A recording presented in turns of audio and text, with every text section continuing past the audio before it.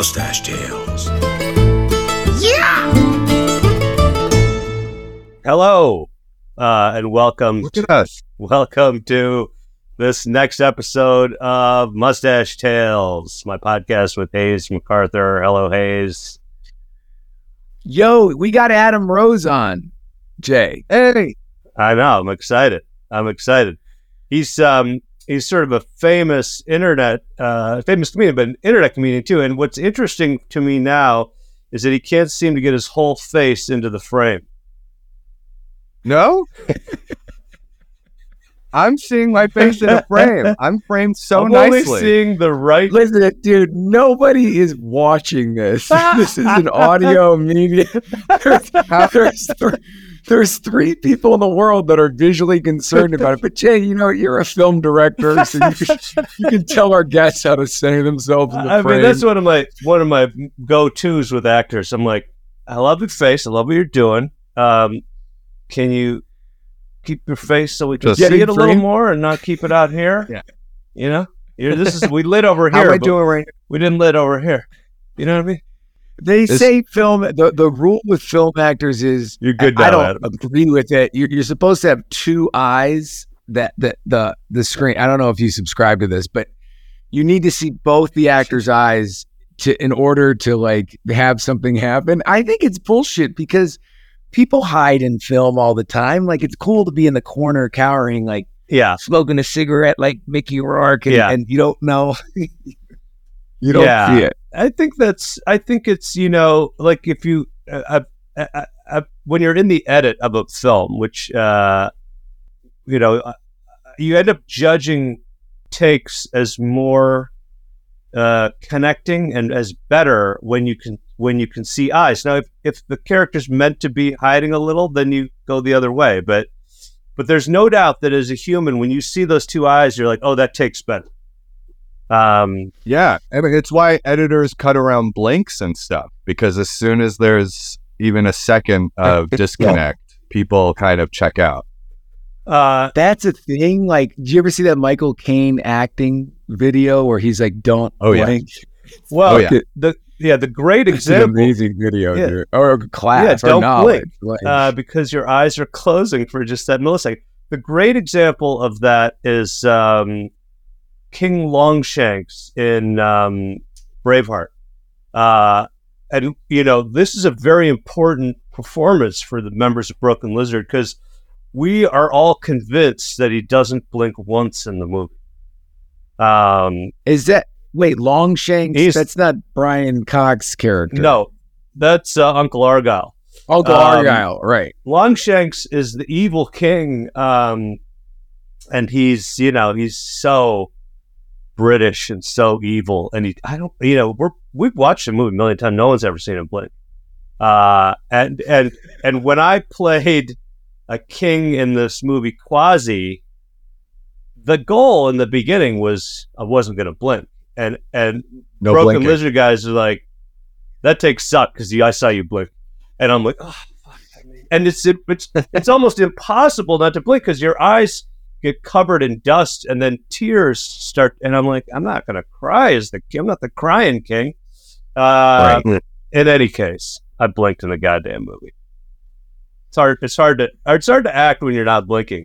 I mean, cheers to Longshanks and Michael Caine, but it's probably, honestly, it really is probably more the editors to thank, right? They're probably cutting out those. Well, but you got to try when you're doing that. You got to, like, these are long fucking takes where he's not blinking. You're like, it just gets so fucking intense after a while. You're like, oh my god, you know. Once you notice, literally Michael Caine's school of acting. Yeah, like don't just, you know, if you have power, you don't blink, and if you're like a weak character, you're like, you know, bumbling and blinking all the time. He gave so much knowledge in that. Like, they filmed an acting class in the 80s, and Michael Caine gave all the tricks away, like what you do with your voice, what you do with your eyes. He showed you how to play drunk. Like, he just did everything. It's so good. And those clips still go viral all the time. I see them popping up on TikTok and Instagram constantly. Yeah. We did a scene Hayes, you were in the scene in Super Troopers 2 when Rob Lowe is the mayor of the town and he introduces the Highway Patrol to the Canadians. Do you remember that, Hayes? And you and Sasso and Tyler Labine are smoking cigars in that line. And so Rob came into that scene. We had 3 cameras, so we had 11 people in the scene. So we had 3 different cameras going. And he comes up and he goes, "Where's my camera?" And I'm like, I said, "That one is the one that you should be playing most of it to." And he goes, "Got it, let's go." And then he just was like, he played a little to this camera, but he's like firing, like looking really close to whoever was standing next to that camera, which was me in that case.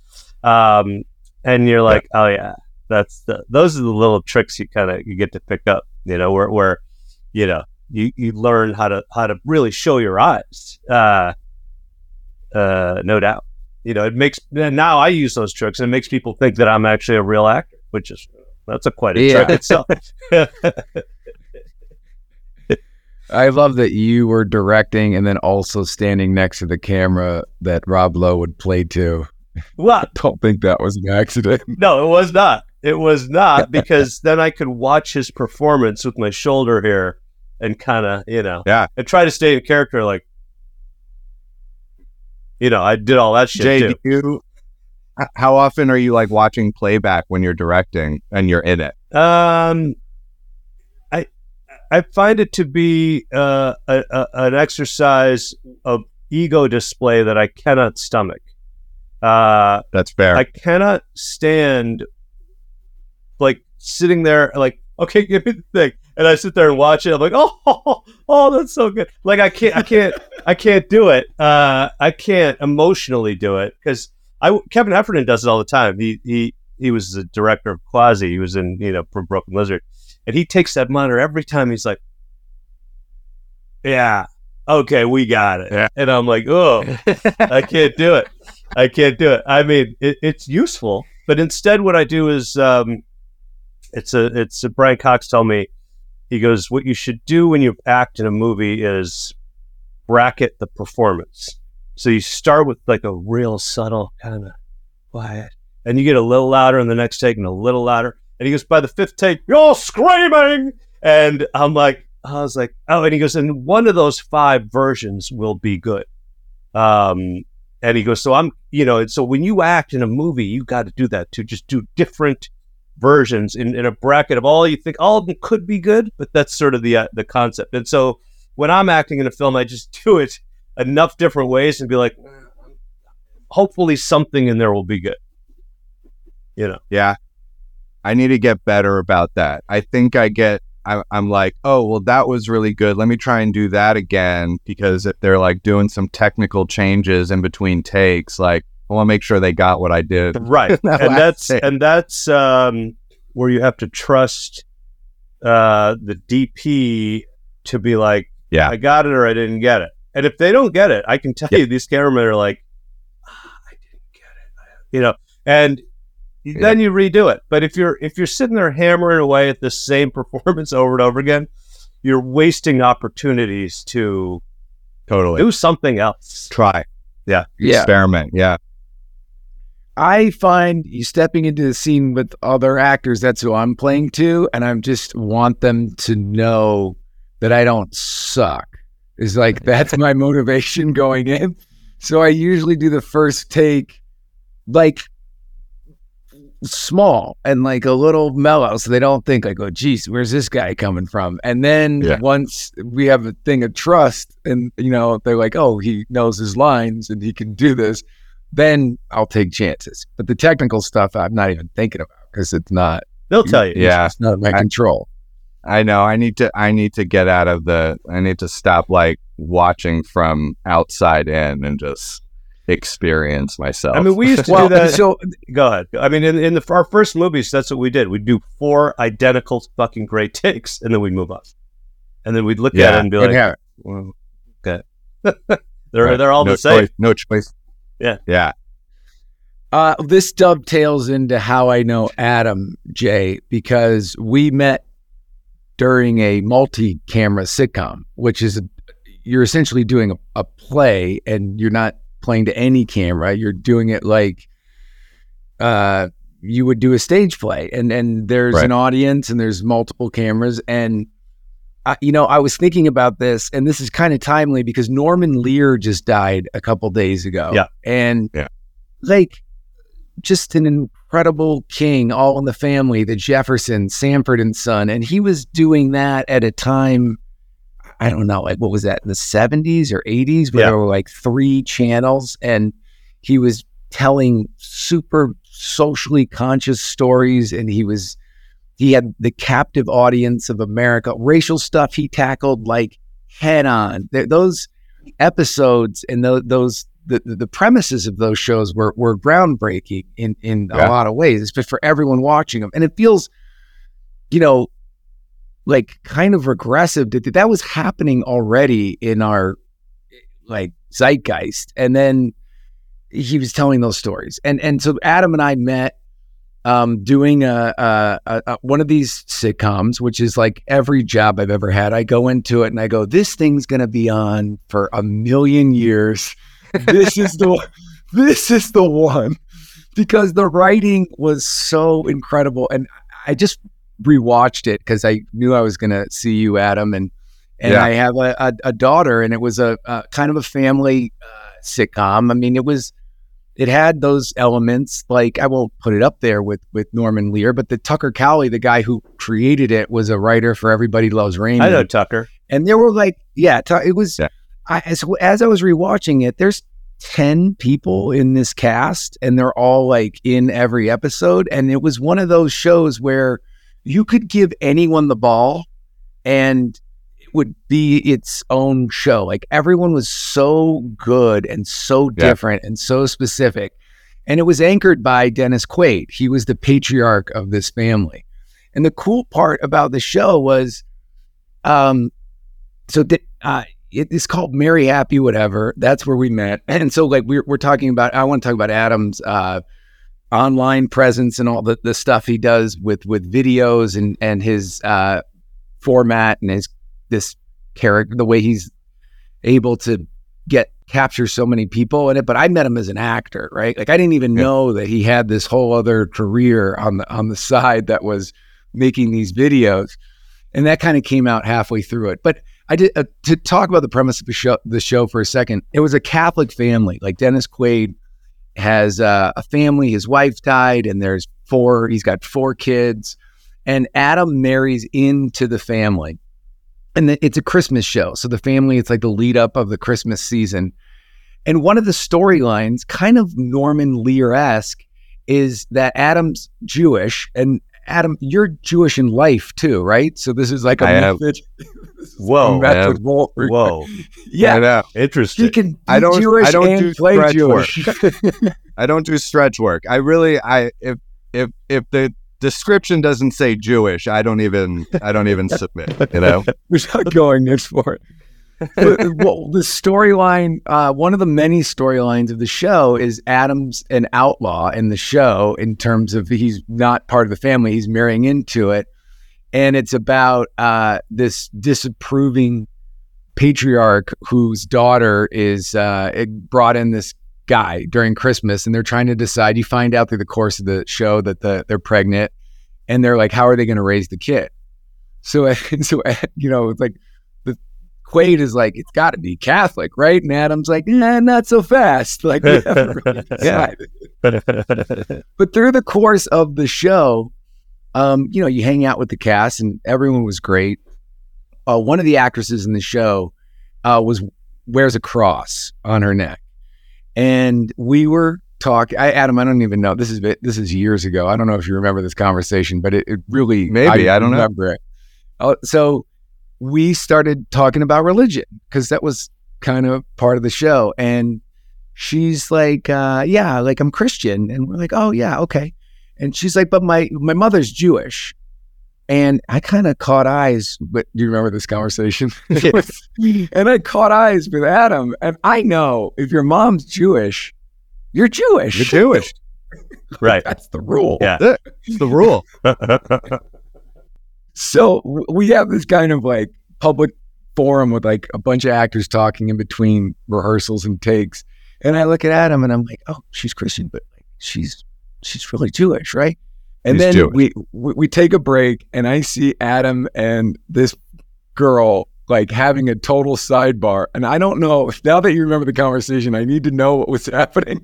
But Adam was kind of telling her like, you're Jewish. She's like, no. Yeah, like she's like, but I'm not really Jewish. And then like later on, she would be like, oh God, my stomach is a little queasy. I'd be like, you know why? Because you're Jewish and we have weak stomachs. What? And so still to this day, we're still really good friends, me and Ashley, and I'm always having to remind her of her. And once I saw it through that prism, I'm like, yeah, true. Yeah.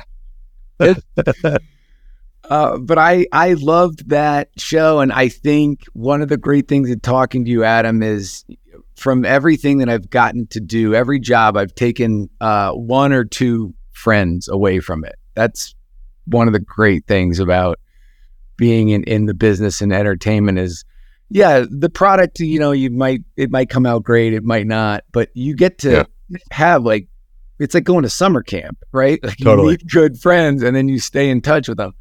So through the course of the show, I realized that Adam had this like alter ego, or like a whole other sidebar of he's a dancer, he writes, he creates, but his persona online is how did it start? The blue cardigan? Yeah, so the blue cardigan thing actually started just after Merry Happy Whatever. So I had been dabbling on social media and kind of pursuing building an audience on there for years before Merry Happy Whatever, probably since like 2014, 2015, something like that. And that took various forms, like, you know, making vlogs on YouTube and like, you know, making funny videos on Vine. And then like, maybe I'm like a travel photographer and I started like posting stuff like that. I think right before I did Merry Happy Whatever, I was really into like the aesthetic Instagram layout with like, you know, really beautiful shots with me in the middle, like looking off into the distance and like, and just no one cared. And it was, but was that supposed to be funny? No. Okay. Got it. No. And I think because I was like, oh, well, you know, I get to act in TV and in movies and stuff, and that's where I do my comedy, but like I didn't really know what that would look like on social media necessarily at the time, and so I was just kind of doing what was cool on Instagram at the time, which was like these beautiful vistas, and you know, and the person like in posing. The middle looking real cool, posing, and no one cared. I think the only people who followed me and engaged with my stuff were people who were fans of like shows I'd been on, you know, Supernatural or Merry Happy or whatever.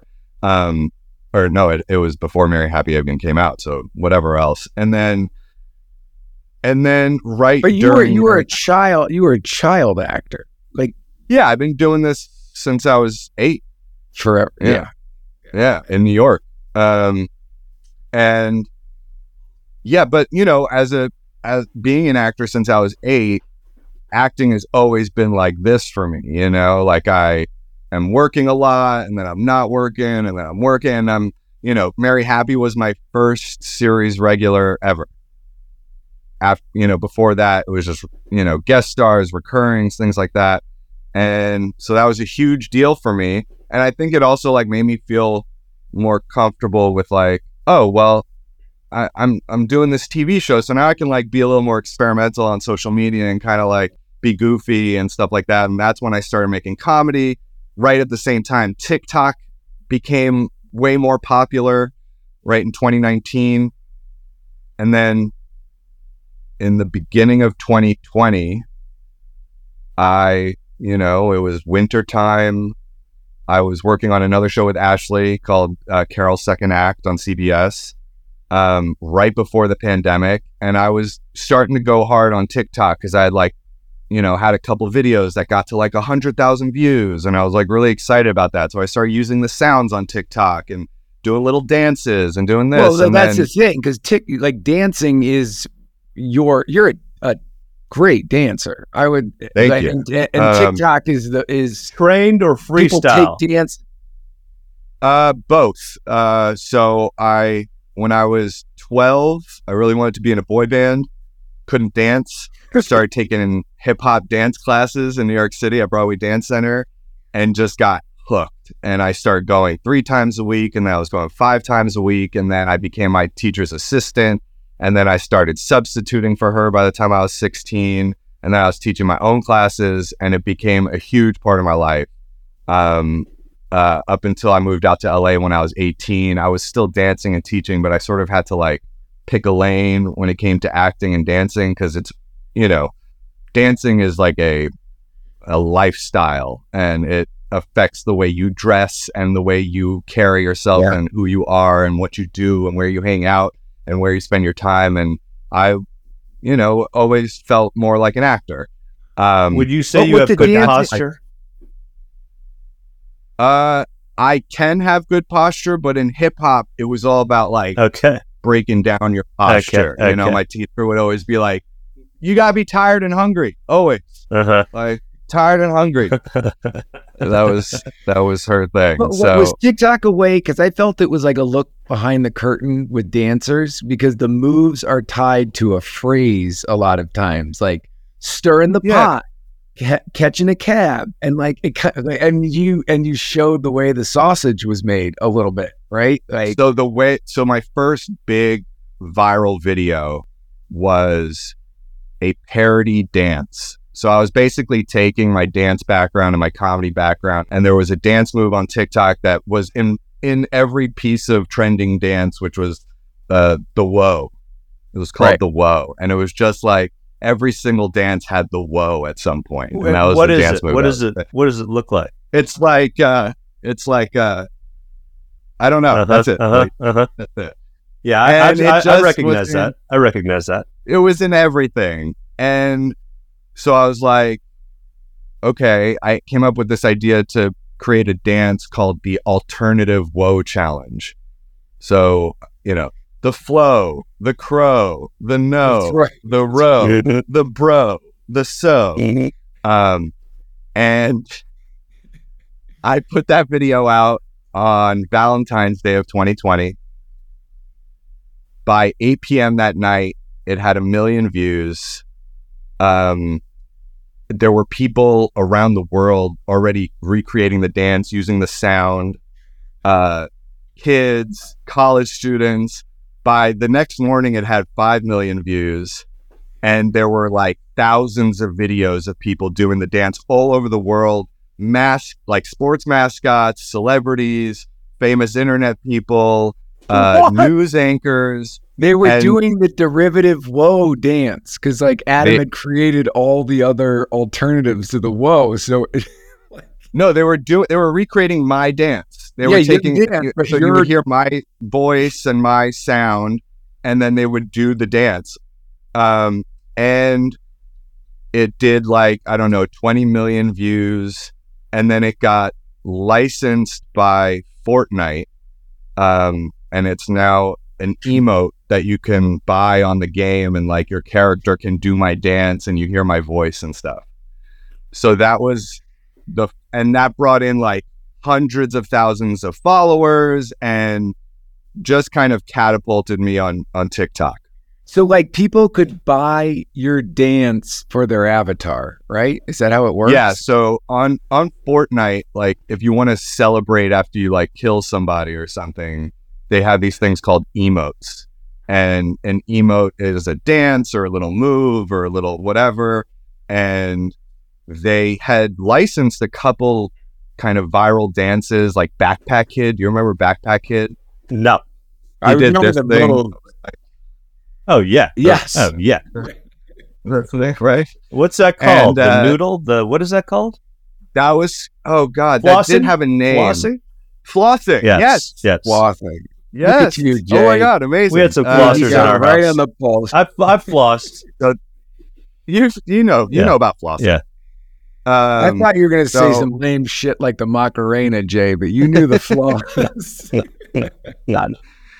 And so then it became one of the dances that they licensed, and that just blew everything up, and I got paid for that. Yeah. That Every was the time first. somebody buys it, or it was like a No, straight license? they bought it out basically. Right. A non-exclusive license basically in perpetuity. But it was the first money I ever made on social media, so I was like, great, And you're wearing the cardigan.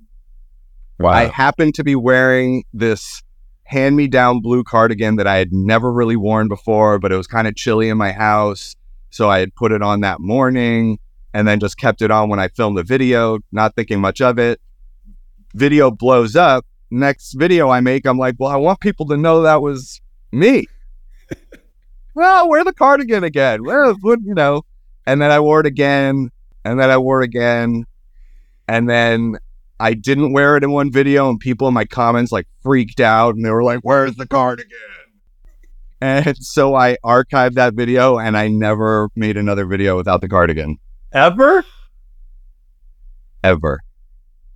And you've taken it to levels where other people, like the Jonas Brothers, people dance with you in the cardigan. Yes. It's your thing. It's your like Jason Mraz, Jessica Alba, Jonas Brothers, a ton of celebrities have donned cardigans with me. It's become sort of a blue cardigan guy became like his own character. I grew up loving Mr. Bean and Pee Wee Herman and all of these people, and and I love cartoons so much, and so it just became like a cartoon character. I'm like, oh, okay, like wears the same thing every day, and it created a certain amount of separation between me and what I was doing on social media, where I felt okay to kind of look stupid, be goofy, not try and be cool. It just became sort of my clown mask. But you're almost, when you have the blue cardigan on, you're almost like a mime, right? Like it's like you're Buster Keaton. It's silent film stuff almost. So that has been a sort of evolution over time. I think I used to talk more in my videos, but and I always have had little recurring bits where I don't do any speaking. It's really just like reacting to things. And that has evolved, and I intentionally kind of removed words from my videos because my videos are international and they go across the globe.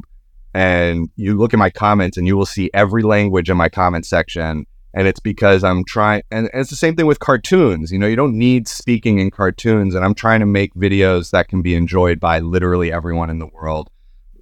Children, grandmas, people who don't speak English, people who do, everything. That was okay. So we always hear about these people who actually make money off these videos. Is that something you do? It bought me the house that I'm sitting in right now. Can you explain how that works?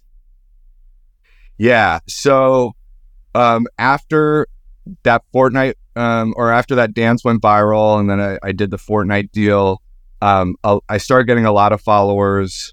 And when you start growing a big audience, brands start reaching out. And brands are trying to access your audience through you. And so I started doing a bunch of brand deals, working with Amazon, working with Hulu, working with Toyota, working with Royal Caribbean, and basically as seamlessly as possible integrating these brands or products into my videos. But it's not a commercial. You kind of figure out like how to integrate them in your seamlessly. Thing. Like you write your own. It has to feel like one of your videos. Right. So you would get into a Toyota or something, that Toyota would be in the shot with you? Yeah, it really depends on what the campaign is, but it's not dissimilar to like in movies product when placement. They do product placement. Yeah, it's the same exact thing, right? You're still telling this story over here, but you just happen to have a feature water right here. And maybe in social media videos, it's like there is a focus on it a little bit, where it's involved in the action of the video. And your fans are fine with that. Oh yeah, especially when it doesn't feel like a commercial. I think fans get upset when it's like, it feels like not what they're there for, not like the videos that they followed you for. So the people who do this job the best are the people who really figure out ways to take the product and or the brand and integrate it into the videos they already make and that their audience knows and loves already. What's your turnaround time? Like you because they're edited. I mean, it's not just one take. It's not like you're just putting yourself on film and taking a picture of you with the product. Like there's a kind of a beginning, middle, and end to each bit, right? And it plays absolutely in 30 seconds. So your turnaround time is you have an idea, and if it works with the product, you make it, and then you edit it yourself and put the music and the effects in, and then crank it out like that day? Or is it no? Oh God, no. So I have now I work with a team. I have a head of production. We'll close a deal with a brand. They'll send us a creative brief, right? Where they're basically saying what the messaging is, what they're trying to get across, what the product is, whatever it is, and how they'd like what kind of video. Like for instance, right now we're doing a couple holiday themed things, right? They wanted Christmas based. So then we would submit a concept for approval, and basically it's like a script. It's basically just like giving them the script of the video, showing them the concept. They might have some notes, get it approved. Then we go into production, we shoot it, we submit the draft for approval. They give notes. Hey, can we get a longer product shot? Hey, that kind of thing. And then, then we settle on a go live date, and then we go live. And then after that, a couple weeks later, you send the analytics and all of that stuff.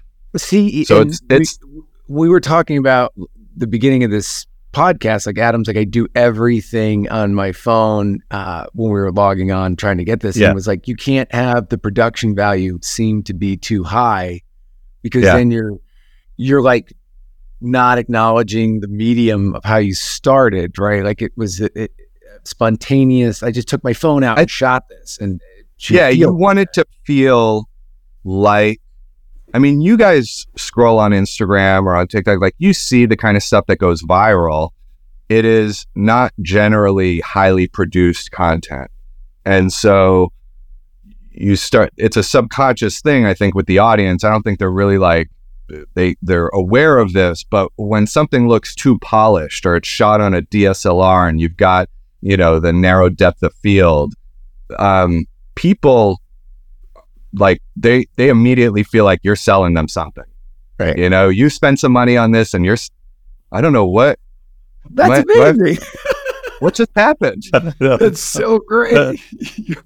Guys, I love that when I say something profound. Fireworks just went out. Fireworks. Adam's dropping knowledge. Wow. The fireworks went off in the background. Amazing. Wow. That's so sweet.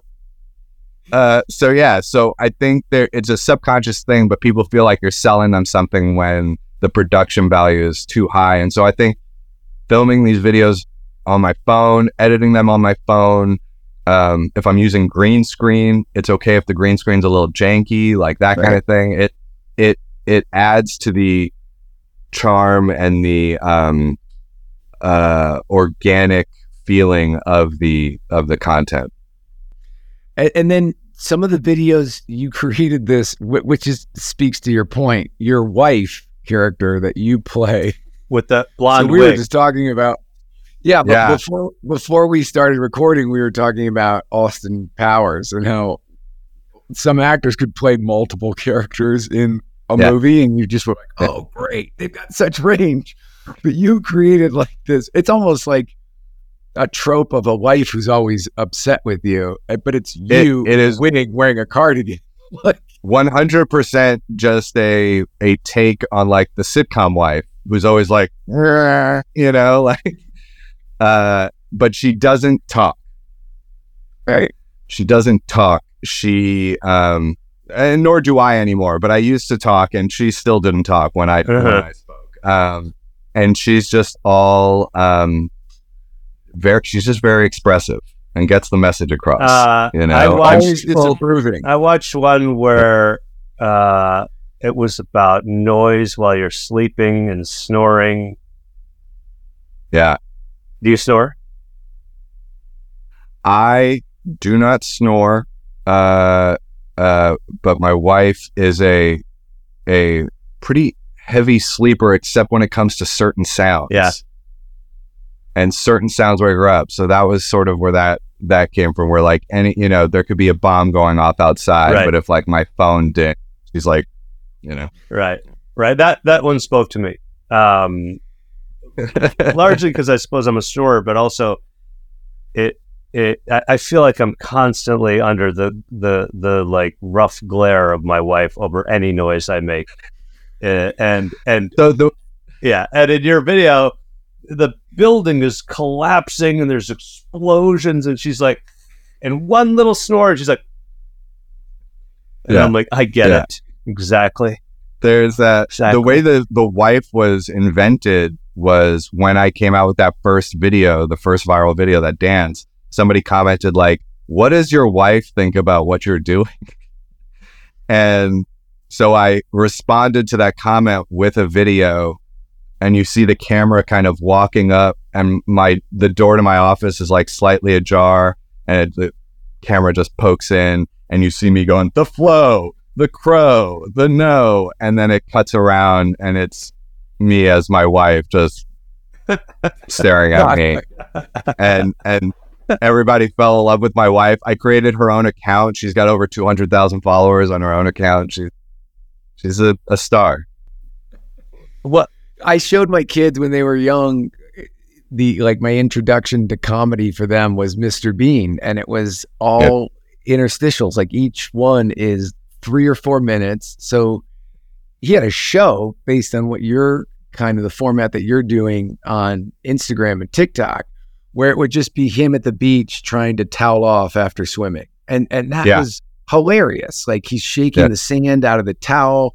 He can't, it was like, it's nothing, but it's clouding. It's hilarious. And you don't care how he got there, and you don't care where he's going afterwards, and it doesn't matter, that to me, that cartoony feeling where it's like, here's this character that you like, and we'll just put him everywhere. Like there's a Mr. Bean skit where he's like meeting the queen. He's in like the line to meet the queen, and it's like, why is he there? No one knows, but he's like slurping his soup, right? Or like there's this stuff.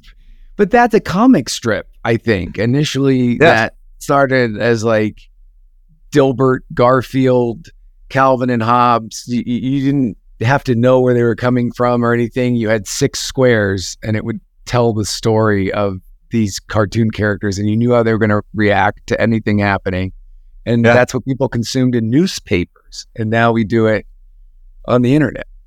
And I'm trying to like explore as much as possible. So it's like Blue Cardigan Guy is a chef. Blue Cardigan Guy is a construction worker. Blue Cardigan Guy is, on the subway, and just seeing, just plopping the character in these different situations around the world. Is there, because you started as an actor as an 8-year-old, like, do you have like a desire to make a film or be in a television show as something you create on your own? You know what I mean? Like, is that like a goal of yours, or?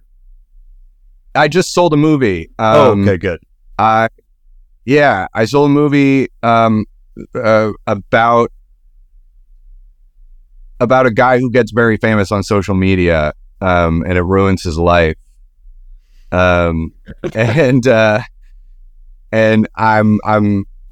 we wrote it. I'm going to direct and star in it, and it is sort of a look at this social media world. It's him trying to get unfamous, and it's called Cancel Me.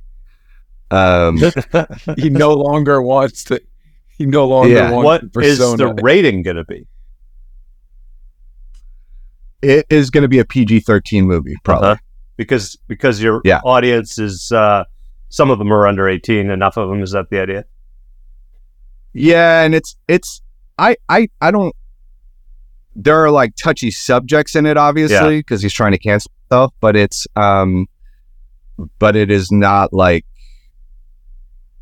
it's not very blue. Right. You know, I really try and make sure that I'm making stuff that everybody can enjoy for the most part. And where but you get to show yourself in it, right? So you have the persona that catches viral, and then you get to be a version of Adam who's just like trying to live his life. Yeah. And now I get to like, again, start to bring in what I've been doing my entire life with this whole social media world and start to combine those worlds. What's he famous for? So, God, I don't want to give too much away. Okay. But is it a version of what you do? Like, is it a version of that? It's way stupider. Okay. It's way stupider. So he gets famous for virtually nothing, which happens a lot. Yeah. And believe me, I can tell you this as somebody who slaves over writing and directing movies. We were watching and going, "What the fuck was going on?" That person that didn't do anything. Yeah. And you can't I think that they're yeah. No, and it really I really want to like hang a lantern on that side of things where we make people really famous for nothing, and then we tear them down, and we have an addiction to doing that, and it's really just showing the world side of it, and also the inner workings on the social media side. So there's a lot of lampooning of influencer culture and internet culture and fame. It's funny because occasionally I'll be at some party and an agent will be like, "Have you met so and so?" And I'm like, "No." And they're like, "Well, they're like famous for this internet video, and they've just moved out to LA, and I'm their agent." And I'm like, it's always my favorite moment because I know their end is so near when they've moved out to LA and they're living in this fucking ridiculous stuff. And they're like, I'm like, "Well, what do you do?" And they're like, "Nothing really." I mean, they never do anything. And you're like, this is fantastic. Right. This is just, and it shouldn't give me such joy, but it does. No, but I get it because it's frustrating to me also sometimes. It's why I started making stuff on the internet, because I lost 2 pilots in 2014, I think. I came very close to 2 pilots, and they both went to Vine stars, or one Vine star and one YouTube star. And I was like, spite is the best motivator. I went and I watched their stuff, and I was like, this is what did it?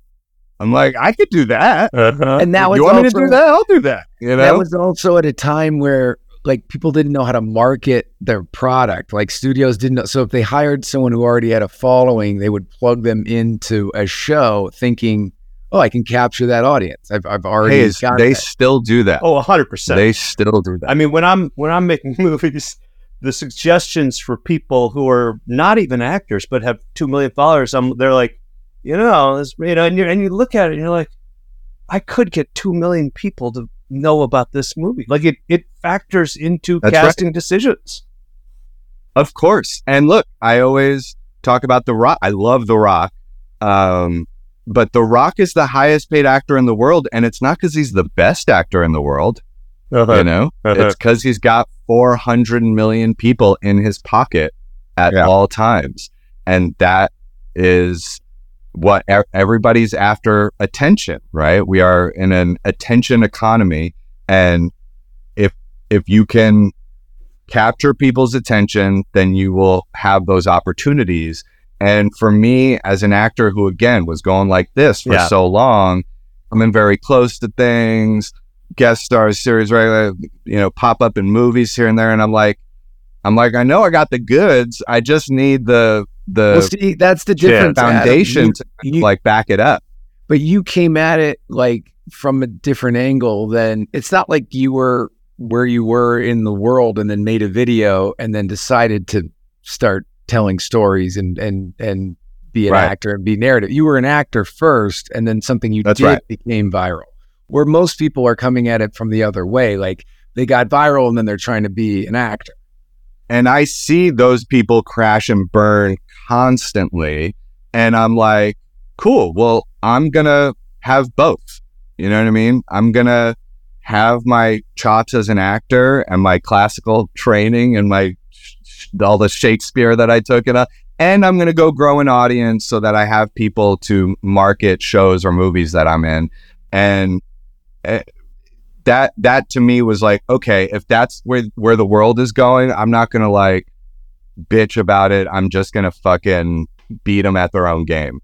And can you, when you create something, a video, a clip, what's been a time when you're like, this is definitely going to get, this is going to catch fire, and then it hasn't, and then something that you've done that you just did on a lark goes, and more people all get the time attention for it. Yeah, it's happening all the time. So it's always the stuff that, I mean, we're getting more intentional about it now. At this point, we have a really good idea of things that are going to do well and things that don't. We're not always right about it, but you start to understand what works and what doesn't. But for a long time, it's like the thing you spend the most time on, nobody gives a crap about, and no one sees it. And then the video you like just whipped out your phone and like said something to camera for 5 seconds, and then you post that, and that gets like 1 trillion views, and you're like, okay. But what that does is it teaches you, when you're making social media content as a job, you're like, okay, there is a bar to how much effort I'm willing to put in. There's a bar down here too. Like, I'm not going to put out some crappy video, but I'm not going to spend a week on a video if there's a chance it's just going to like fall on deaf ears. So that you start to figure out what that balance is and how much time you're willing to spend on something and what that return is going to look like. And you can't guess it. I mean, No. Like moments that are captured on the street, like somebody tripping or something, become the most watched thing in the world, where a studio can put 10 movie stars in it, all as superheroes, and no one will see that. Are you the only writer on your platform? Movie? Yeah. Well, I mean, also, but on your videos. So I have a head of production, and she sort of, I don't know. We don't really think about it like writing. Mm-hmm. It's a different process, kind of. It is writing because we are figuring out what the beats of something are going to be. But and you're in a space and all of that stuff. So we are sometimes on Mondays we have our pitch day, right? So Mondays we both come in with ideas, and we just hired one other person, so now there's 3 of us. And we come in with our ideas, and those ideas consist of like relatable skits, right? Sort of like the wife not waking up thing, or videos that I can react to / videos that I can kind of stitch myself into, right, and kind of put myself in the action. And we pitch those ideas, we kind of riff on them. What if this happened? Or like, what if, I just posted a video today and it was just, the idea started with just like, I know I can do something to react to this dude with a bunch of face piercings coming in going, what would you do if I broke into your house? And so we started riffing on it, and I was like, what if I pull out a huge magnet, like a cartoony looking magnet, and just do that? And then you hear, and that we're like, that made us laugh. We're like, okay, cool. And then my head of production, she goes home and she makes this. It's a cartoon. I mean, that's like literally like an Acme Roadrunner magnet cartoon. and the more we are intentional about the videos, the more we get to play with those like cartoony tropes and all of that stuff. It's been fun. But you're in your apartment most of the time, right? Like green screened, or in your house. So this is my studio. We converted the garage we tore down the garage, and I built myself a studio here.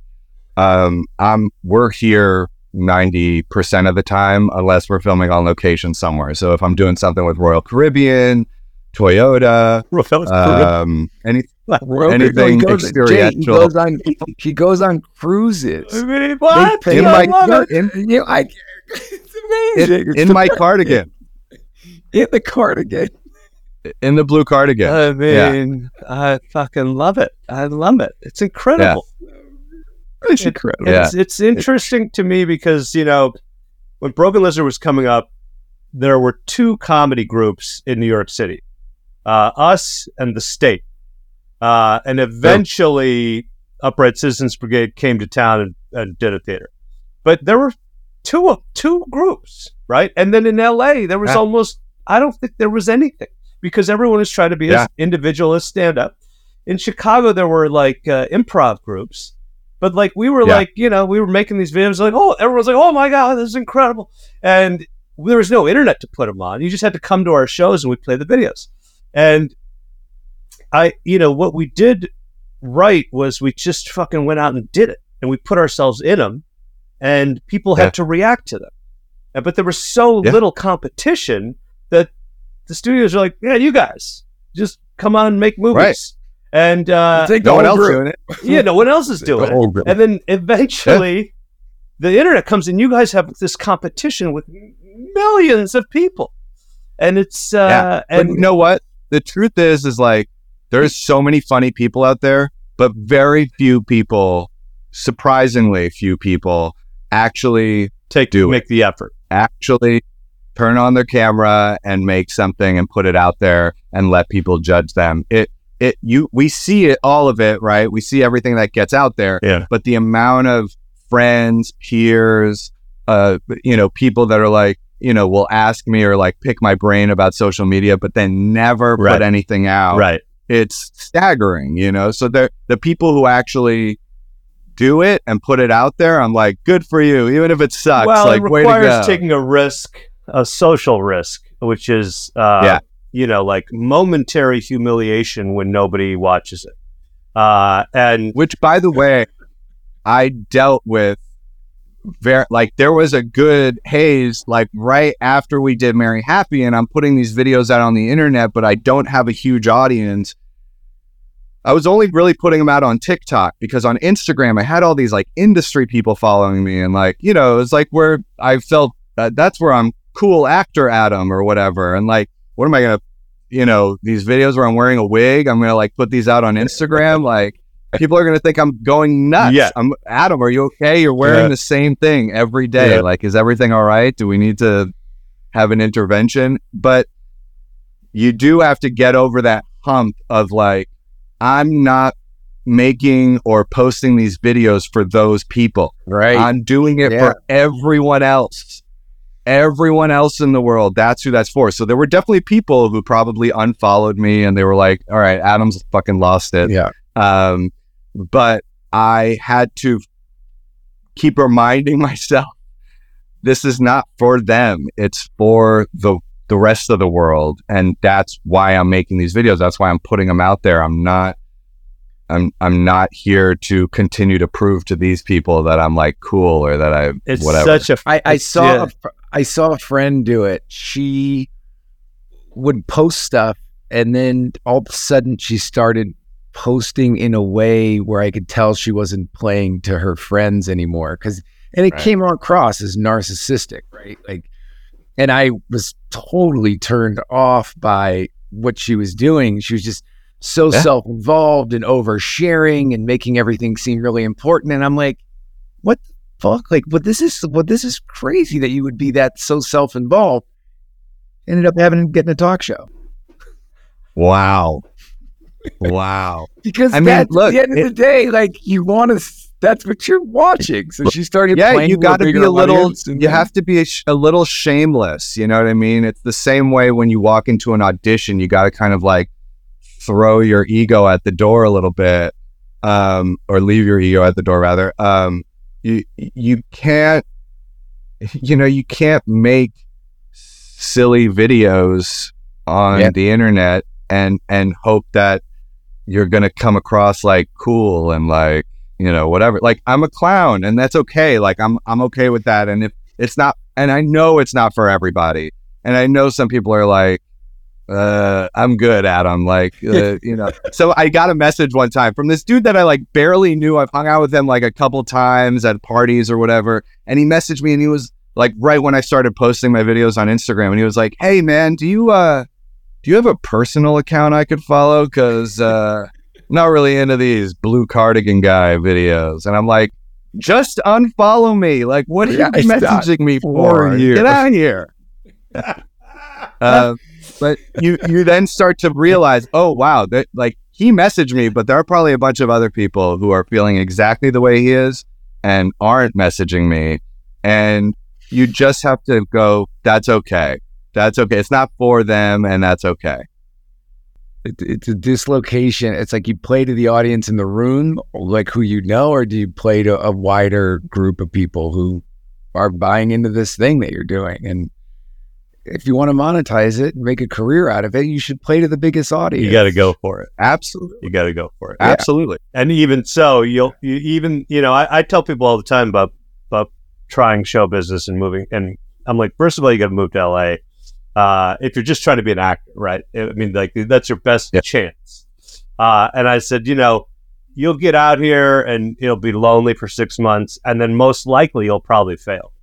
But if you don't come out here, you'll definitely fail.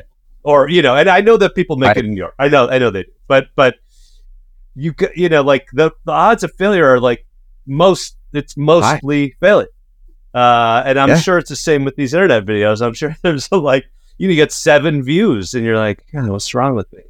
Of course. Most people who are successful on the internet made 100 videos that nobody watched. I made 500 videos that nobody watched, because I was jumping genres and trying different things and experimenting. But yeah, you in order to grow an audience, everybody starts at 0. And to try to get that momentum going, takes a long time. Now I'm, whatever it is, a decade into it. And, last weekend I had 2 days in a row where I got over 100,000 followers on each day. And like, I could not have dreamed of numbers like that 5 years ago. But it's the amount of videos that I have made over that time that have flopped and no one cared about, or who knows how many people unfollowed me, or okay, Adam's fucking lost it. That, you have to do that stuff if you want to get to this other place. And anybody that's gotten there and has sustained it for a long period of time, not people who like go viral once and then like kind of fade away, but anybody who has sustained a career on the internet for longer than a couple of years had so many failures along the way. I don't mean to take it downbeat, but I remember another conversation we had when we were working together on set, and you deal with a chronic health problem, and you're vocal about it because you want to bring awareness to it. And I remember hearing about the ordeal of what you have to do. I think it's like on a regular basis. Let me see if I know what this is. Your liver cannot process lipids properly. You're not far off. Whoa, Jay, you did research. You never researched one guest, and you had Adam. That's amazing. Who cares? And it has a very posh name. It almost sounds like a piece of furniture. Boucher's disease? Gaucher's. Yeah. It was a French scientist who discovered it. Mm-hmm. And what is it exactly? Jay thinks he's a doctor because he comes from his family's got medical background. I do. Weighs in as an expert anytime a health issue comes up. I haven't heard about my lipids in so long.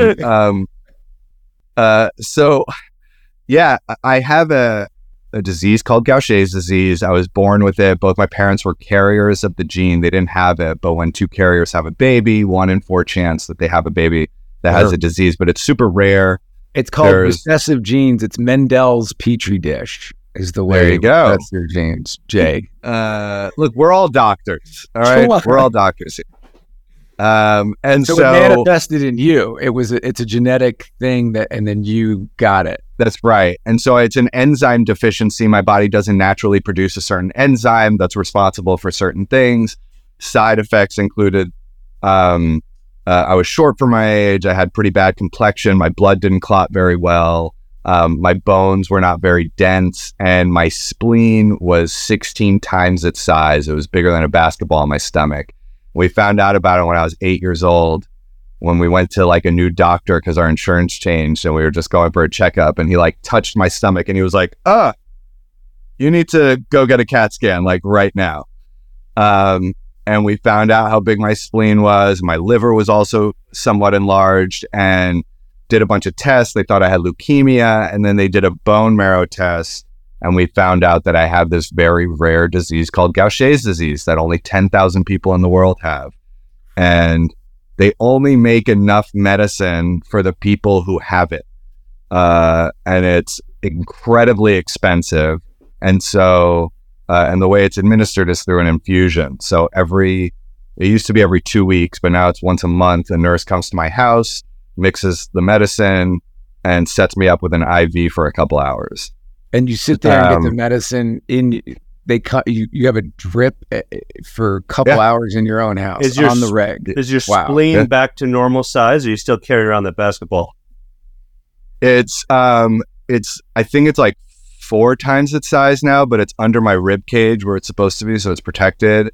For a long while after we found out about it, they were really afraid it was going to pop, so I couldn't do sports, wrestling, sleepaway camp, anything. It's why I started acting and dancing and singing and doing all that stuff, because I could not participate in any of the things that people in my school were doing. So it kind of closed me in my room to like, make faces in the mirror and watch movies and like sing and dance to myself.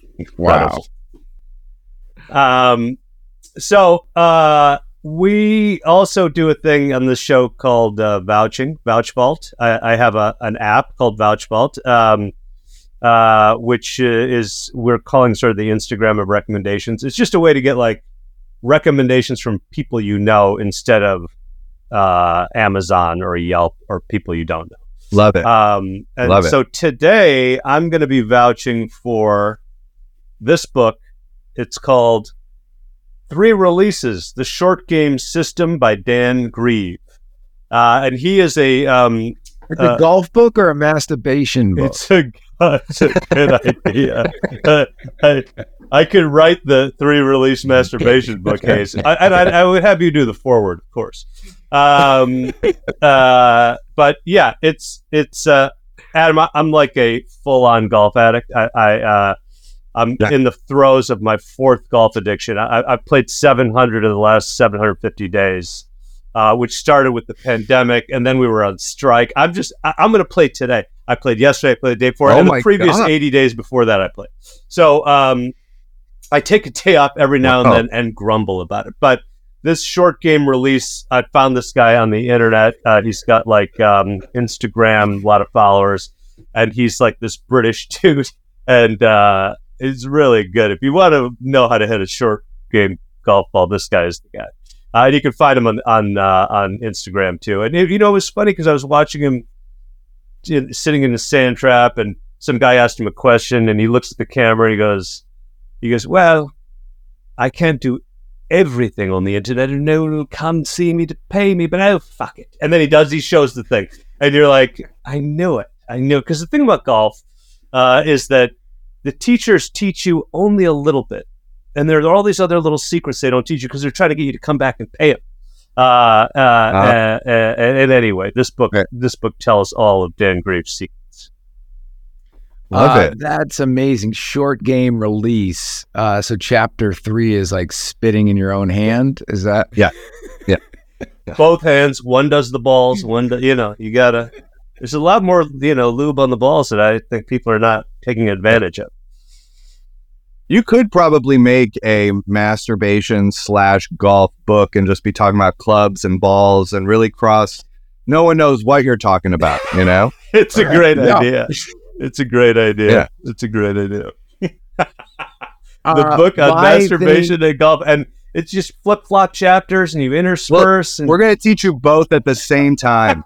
Yeah, a lot of it is where you grip the shaft. I mean, Right. Yeah.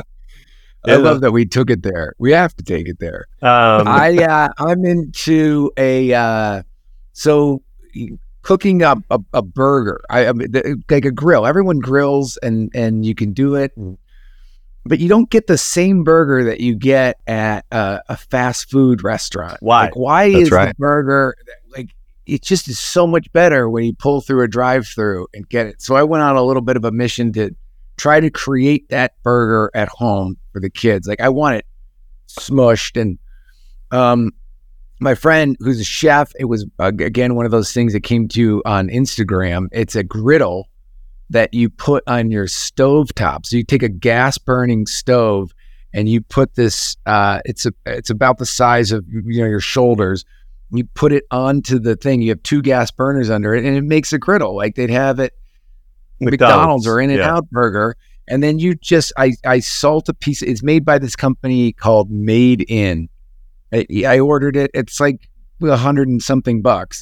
It's so exciting because you just take ground beef and I put a shitload of salt on it and I drop it on this griddle when it gets really hot. And then it came with this handle, which looks like an iron, and you just crush it down. Yeah. It takes 3 seconds, and then you flip it over and you sit there for another minute, and then you put it on a shitty bun, and you've got a fast food burger. Really? I love it.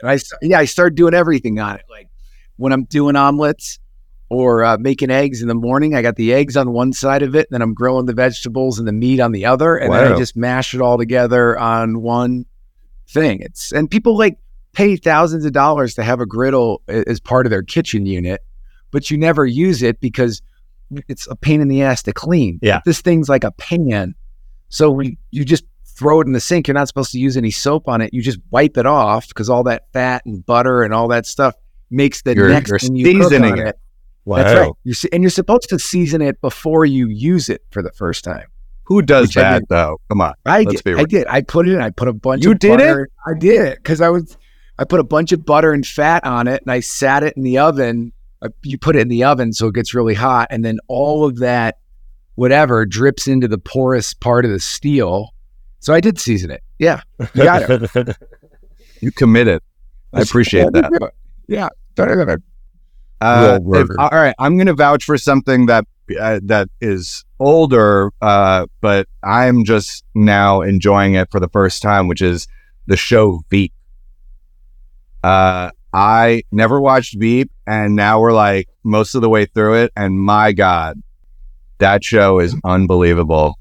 Yes, the amount of jokes that they pack into a scene or a page of dialogue is unbelievable, and just everybody's so good, and it's quick and it's fantastic. I'm friends with we this had guy. Matt Walsh on there. That's right. When Matt talked about it. That's right. He talked about the creation of that show. It's an amazing show. I'm friends with this guy. Who are you friends with? Matt Walsh. He was in Upright Citizens Brigade.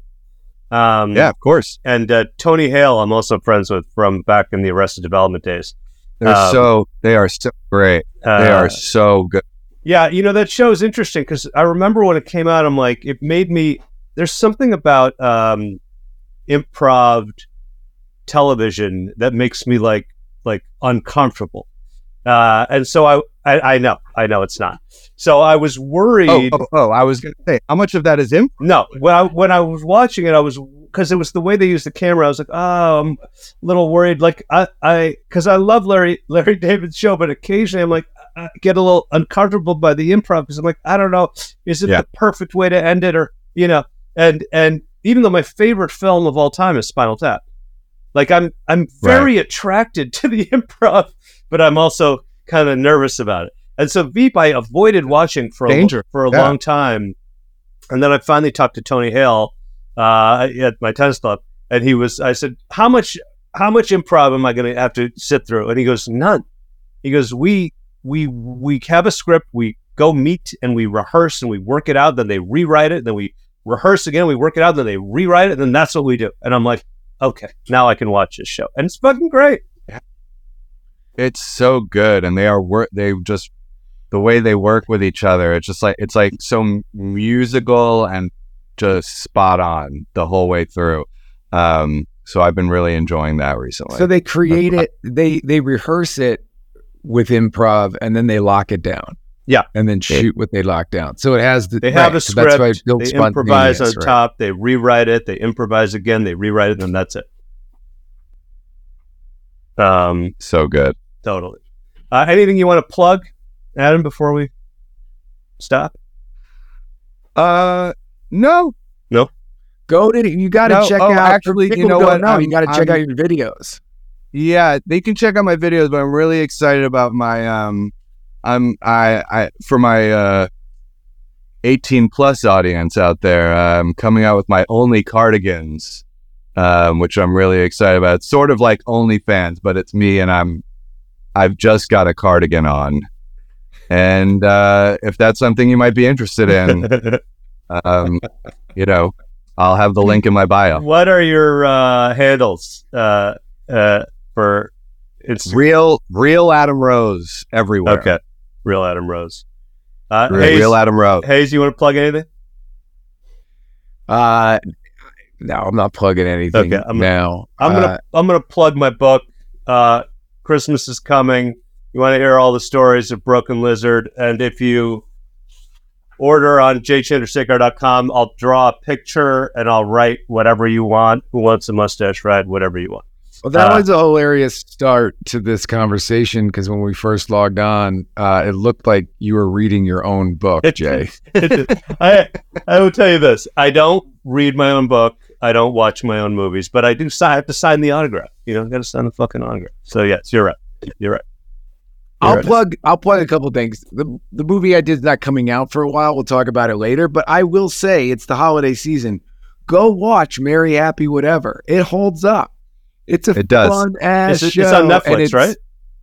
It's on Netflix. Okay, great. Quick watch. 'Tis the season. Nice. That's right. Nice. That's right. It's perfect. Thanks, Adam. We appreciate it. Hey, thank you guys so much for having me on. This was so much fun. Mustache Tales. Yeah!